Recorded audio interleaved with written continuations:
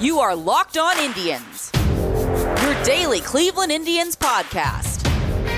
Part of the Locked On Podcast Network, your team every day.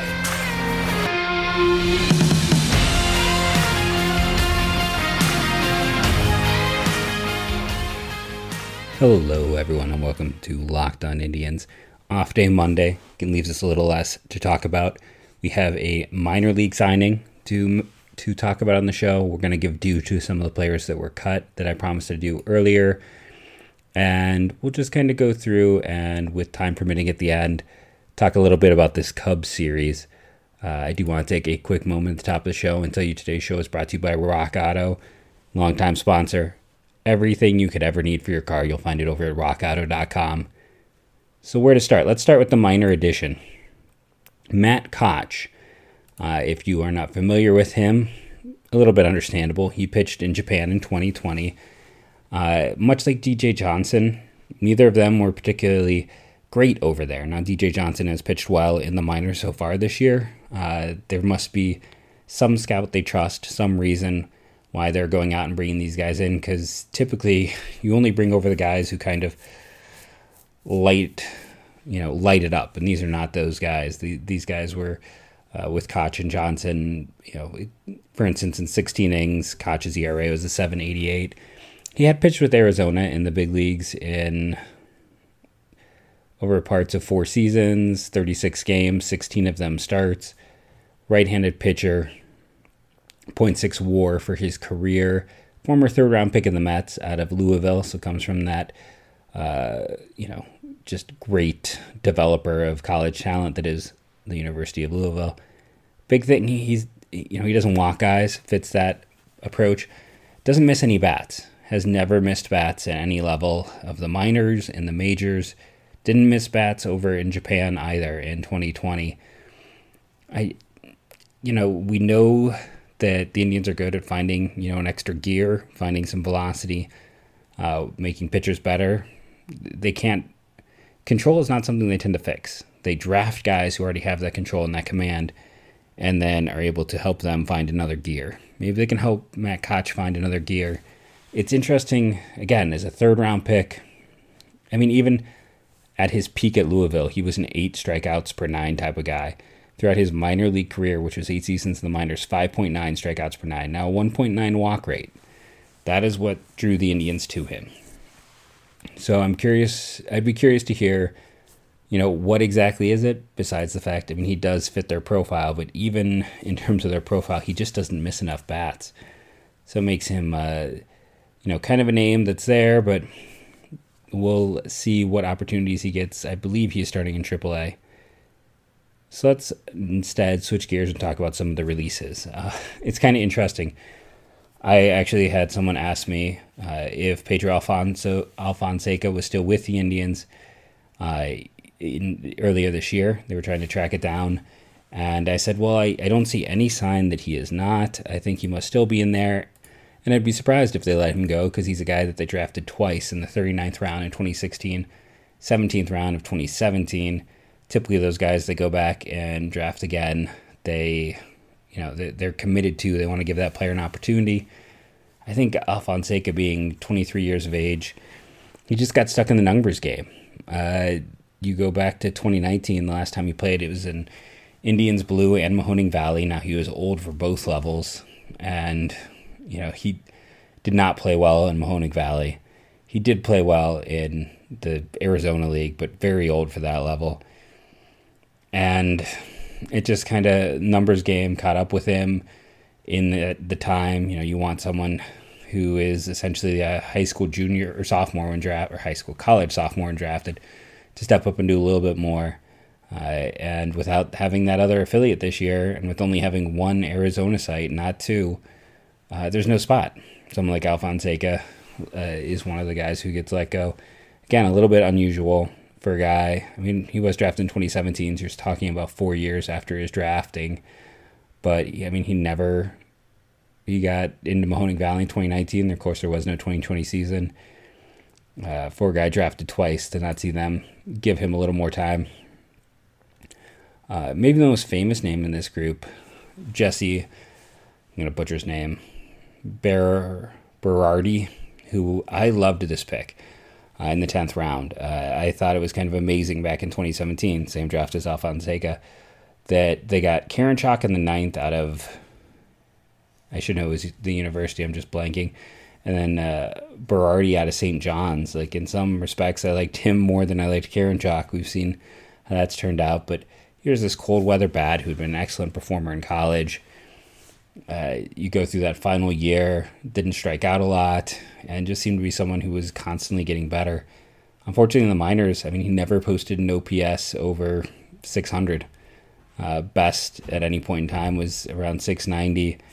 And he was always old for the level, and he just didn't move through, and he also got caught up in the numbers game. And if you're going to be one of the older middle infielders in the minors, when they have so many middle infielders, you have to perform, and he hadn't performed. Let's see, he's already 25 years of age.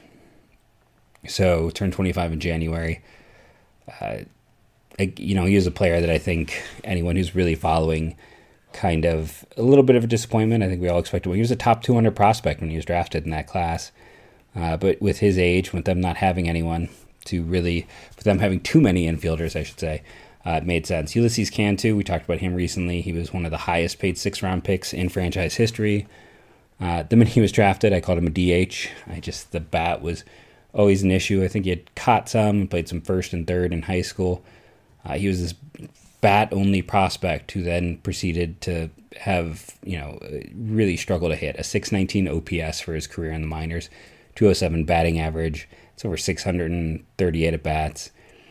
Got some time up at Lake County, multiple attempts there, but it just never came together. The bat did not end up working out, and when you're a first base only prospect, it is easy to move on from that player. Again, got caught a little bit in the numbers game, but just for all these guys, it's a numbers game, but it's also a lack of production so far. Jequiel Contreras, first, third, and second. Another guy, he's 21 years of age, never left Arizona. Never really performed out there, and they cut back on an Arizona affiliate. I don't have a lot of info on him through his minor leagues, 642 OPS. Again, lack of production and infielder type. Moises de la Cruz, another player they let go, shortstop, second baseman, left fielder, 5'8", switch hitter. Now, he's interesting because he's only 19 and they already moved on, but he never got to Arizona. He was always Dominican Summer League, and the numbers there were an OPS barely over 500. That's why they moved on. And they have so many infielders that was the end of the line for him. Abraham Figueroa, I know how to say this name, but I'm not saying it right. Figueroa. Another guy, he never got out of Dominican Summer League. Part of the reason there, I mean, honestly, it's his walks per 9 were 11.6, while his strikeouts per 9 were 6.2. A lefty, freshly turned 20, mostly as a reliever, but with that walk rate, that's why they moved on. And it's, again, when you're looking at guys who never even got to Arizona, I don't have anything really. Jotson Flores, another infielder. He did get up to Arizona, but didn't have an extended look there. A little bit older, I believe, at 22 years of age. Career OPS in the minors, 677. They have a lot of infielders. Eric Heredia. He had come over from the Phillies. The Indians added him in 2018. He didn't. In 2019, he spent some time with the Indians and the Brewers. Maybe that's just a split Dominican Summer League team. No, he's listed as a Milwaukee affiliate. Interesting, he's listed as someone who's released, even though his last season was with Milwaukee. I don't know if he was just a guy who had been let go a bunch. 6'4" relief pitcher. Depth guy over there, hadn't been bad, hadn't been great, just a useful depth arm. They don't need that with all the cuts to system length. Your next player is Gaspar Palacio, another infielder. Got up to Arizona. across all levels of 575 OPS. And they have infielders for days. Juan Rodriguez, guess what? Another infielder. Barely got up to Arizona OPS in his minor leagues, 47. And then Connor Smith, this is the last one I can actually give some information on. 30th round draft pick in 2018 out of Western Michigan. I struggled his first few years, but I liked that draft pick. You could probably find my write-up somewhere on Connor Smith. I thought he would be a good, useful, utility infielder for the Indians and the minors. Now, his minor league OPS was a 629 over 2 seasons, and he did. I mean, he got up to Double-A. He struggled there, but he got up there, used in that utility role. Again, he's a guy, most other systems, he's still kicking around. I wouldn't be surprised if he ended up latching on with another organization. Indians just have infield depth for days, so much so they don't even have enough spots for all of their prospects. I was talking with Pat Ellington, who's going to be on the show as a co-host with me, and we were talking about Lake County, where you got Aaron Bracho at second base, Brian Ricoyo at shortstop, and then Jose Tena, who some people like as much as those two. And he is the guy who is going to be kind of the utility bounce around. That's a crazy depth in system. And that's also why, when you're sitting there talking about Owen Miller and all of his production in AAA and in the minors in general, he's playing first, third, short. They're trying to make him. I always go back to, you know what? We'll talk about that in a second. Let's take a quick word from our sponsors. We'll come back, talk about Owen Miller, talk about Lenny Torres. So let's start off by talking about one of our newer sponsors, and that would be Sports Trade. We talked about Sports Trade before. They're trying to reinvent fantasy. It's where fantasy meets the stock market. It's like Robinhood for fantasy sports. It's a platform that allows you to buy and sell shares in your favorite players just like real stocks. Finally, a fair and exciting way to cash in your knowledge of sports. And they just added baseball. So it isn't just, I'm going to add this guy because he's a high-level performer. It's supply and demand. If everyone else wants to add him, then it's also going to cause their value to go up. So the important thing is to, buy low, get those talented players, find them when they're, before they've broken out, before they're going to make a huge name for themselves.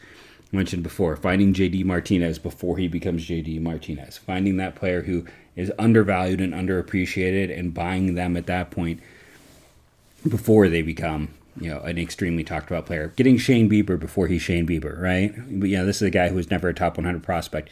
That's what you want to do. You want to go find your Shane Bieber over at sportstrade.com.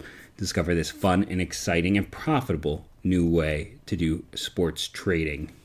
And everyone out there knows I get excited when we get a new sponsor, and we got that with Credit Karma. Credit Karma has always been there to help you make better financial decisions, and now they want to help you even more. With a Credit Karma Money Spend account, you can be rewarded for good money habits. Who doesn't want instant gratification? If you're looking for satisfaction, there's no need to wait. With Credit Karma Money, you can win cash reimbursements for debit card purchases. Credit Karma is a brand new checking account where you win cash reimbursements for making purchases. When you use your Credit Karma Money debit card, you could win daily instant Karma purchase reimbursements on items up to $5,000.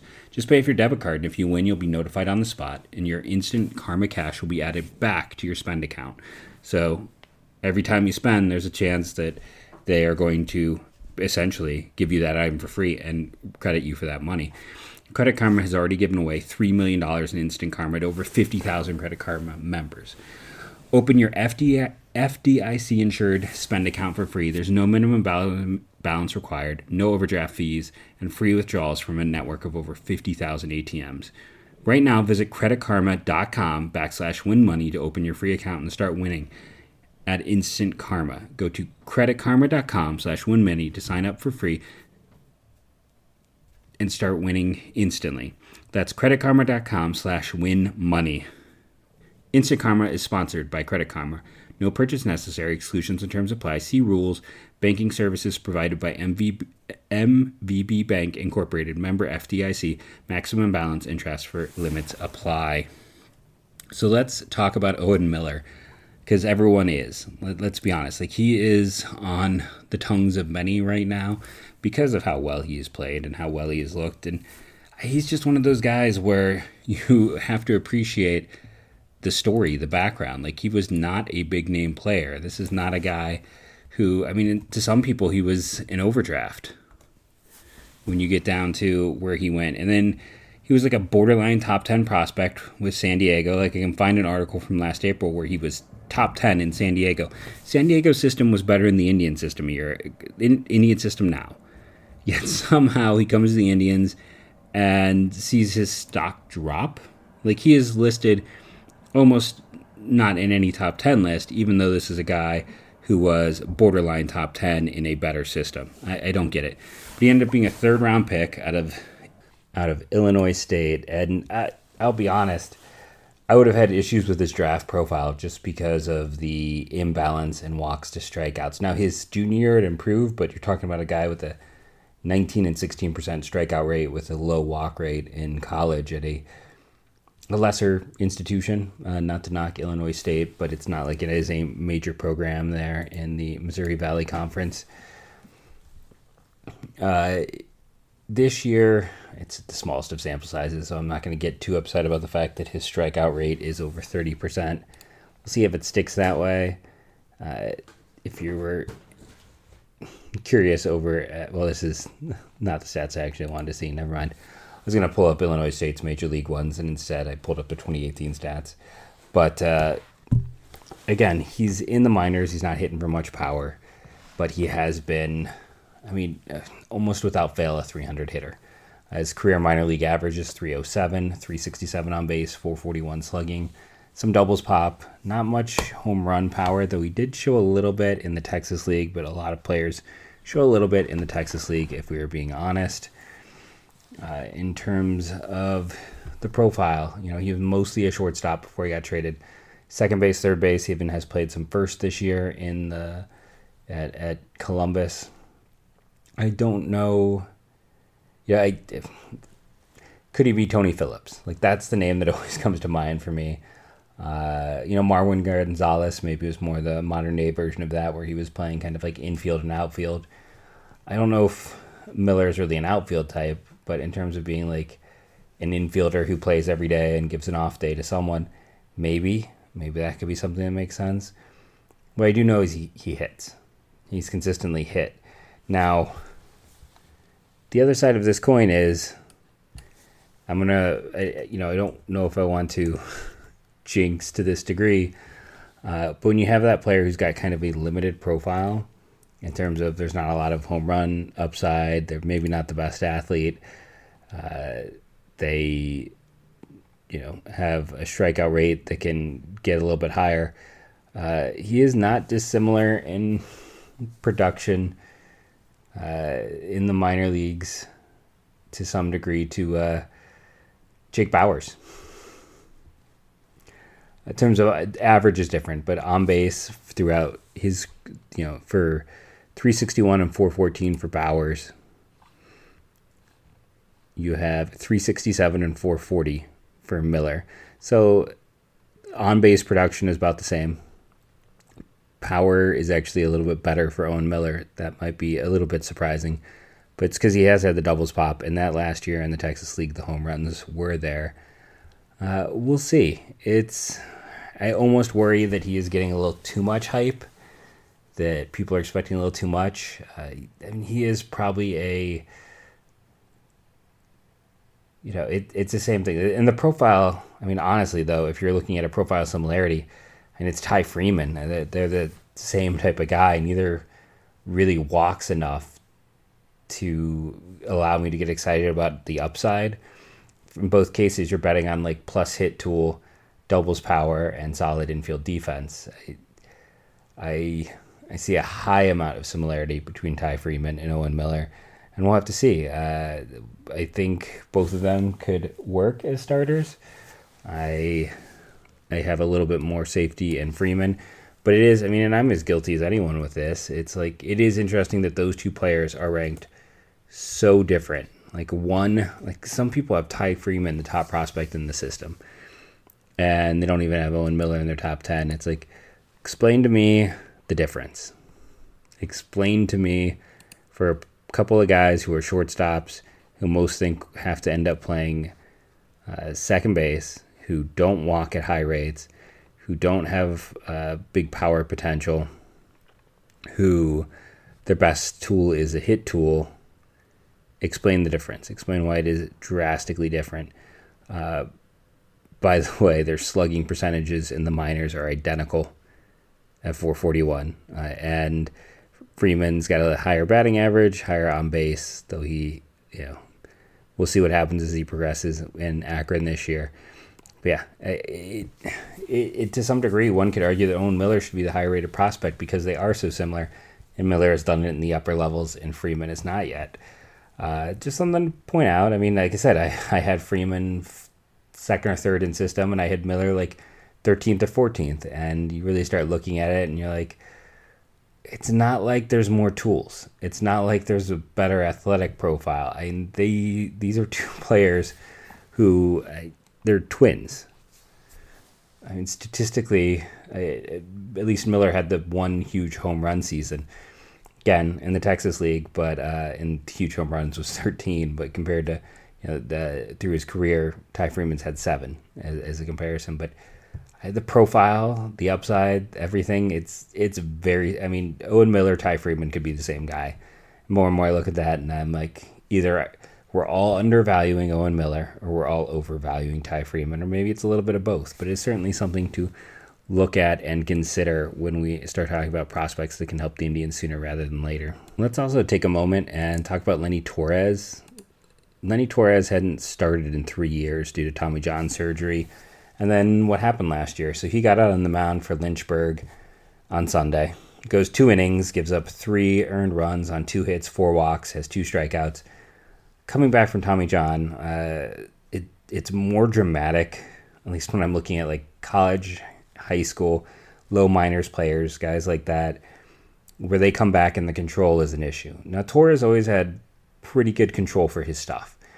He's more of a fastball slider, doesn't really have that third pitch, and control is an issue when you're returning from a major arm injury. So I don't think it's really anything to get too worked up upon at this point in time. I mean, he's in Lynchburg.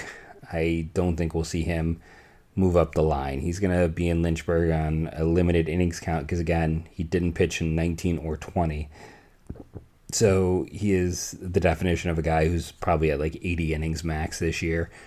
But it's just nice to see him on the mound. And there are those who put his ceiling highest of any pitching prospect in the Indian system. And there are those who consider him a top 10 prospect. It's a little rich for me because I still see him, 70-30 chance that he's a reliever instead of a starter. But I do understand why people like him, like the profile. The 2 pitches are both potential plus offerings.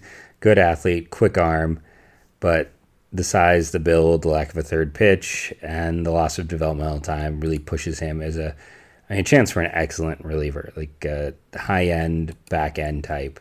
I don't want to come across as I'm like exceedingly low on him, but that's just where I kind of see Torres. But again, after not pitching in 19 or 20, it's just great to see him on the mound. Let's take a quick sponsor break and go look at our good friends betonline.ag. And remember, when you go to BetOnline, use the promo code LOCKEDON to get a 50% bonus on your first deposit.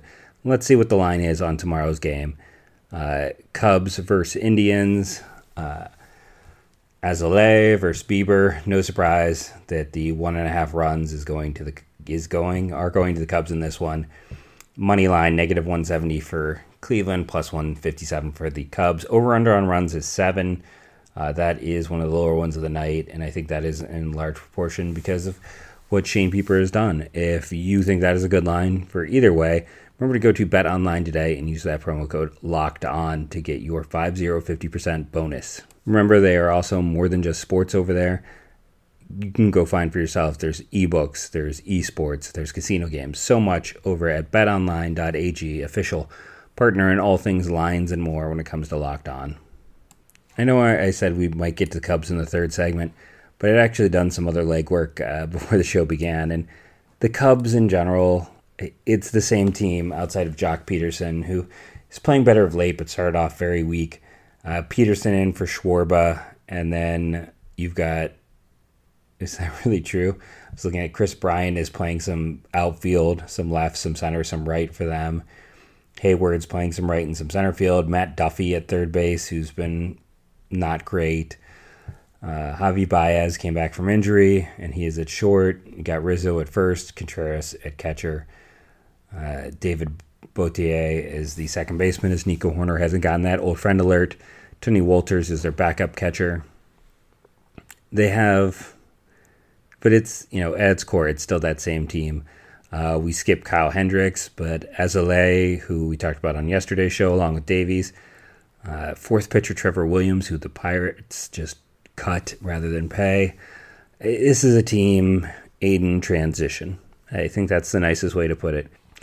They're going to lose so many players at the end of this season that, they could own the 2022 draft, depending on if they just sit there and go crazy on offering arbitration. They're currently third in the division. They could also try and make a bunch of trades, but there's kind of a stacking value in my mind when you have that many free agents, where it's almost, unless you're going to get a great draft pick, if you trust your scouting department, if you end up getting then again, it's the Cubs. And with the amount of money they spend and the way the rules have changed, they're probably still better off trading players than getting draft picks, because they're not going to get high draft picks, because I always forget about the rule change.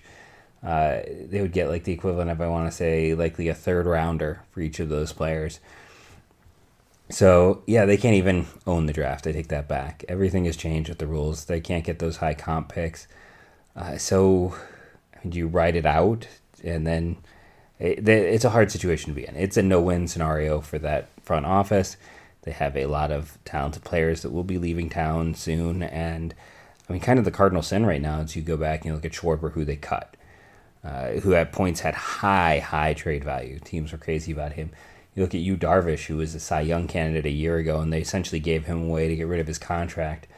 The unforgivable sin for me is that they're essentially losing talent and have nothing to show for it. They're not restocking in any way, and this is a team that's minor leagues are fairly weak. It's not an ideal situation. It's going to be a long, painful rebuild for Cubs fans. I did want to quickly say I had started looking, because I've talked about so much about the Rule 5 crunch, to the point that I'm sure people are sick of even hearing me say the word Rule 5. But I kind of wanted to go through, and we'll go a little bit more in depth on these teams, but just looking at the early standings and seeing what organizations and what teams conceivably would make sense as trade partners. What teams do we know would trade talent for 3 to 4 prospects that aren't feeling the crunch?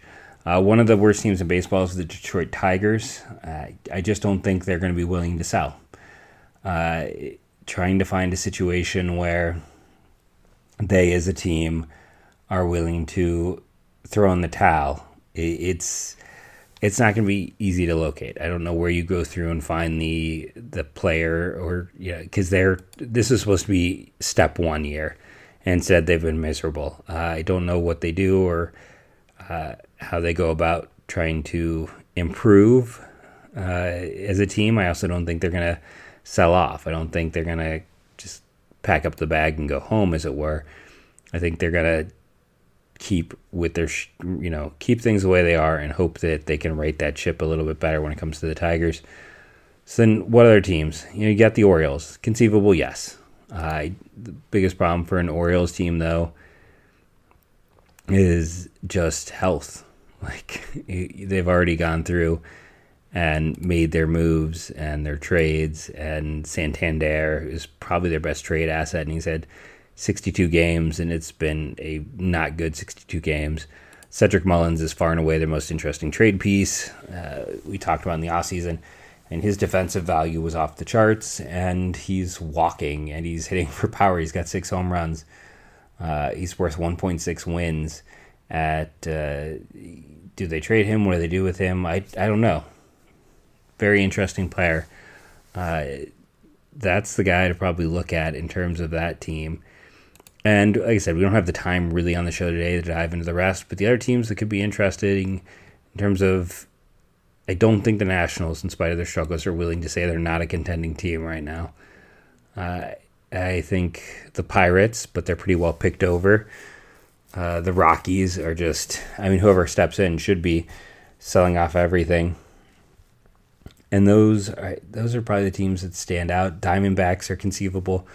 It's a team where they could look to unload, especially, if the Indians can find a way to shift a little bit of money or to be able to take on more money. That is another team that I think wants to shift some money around.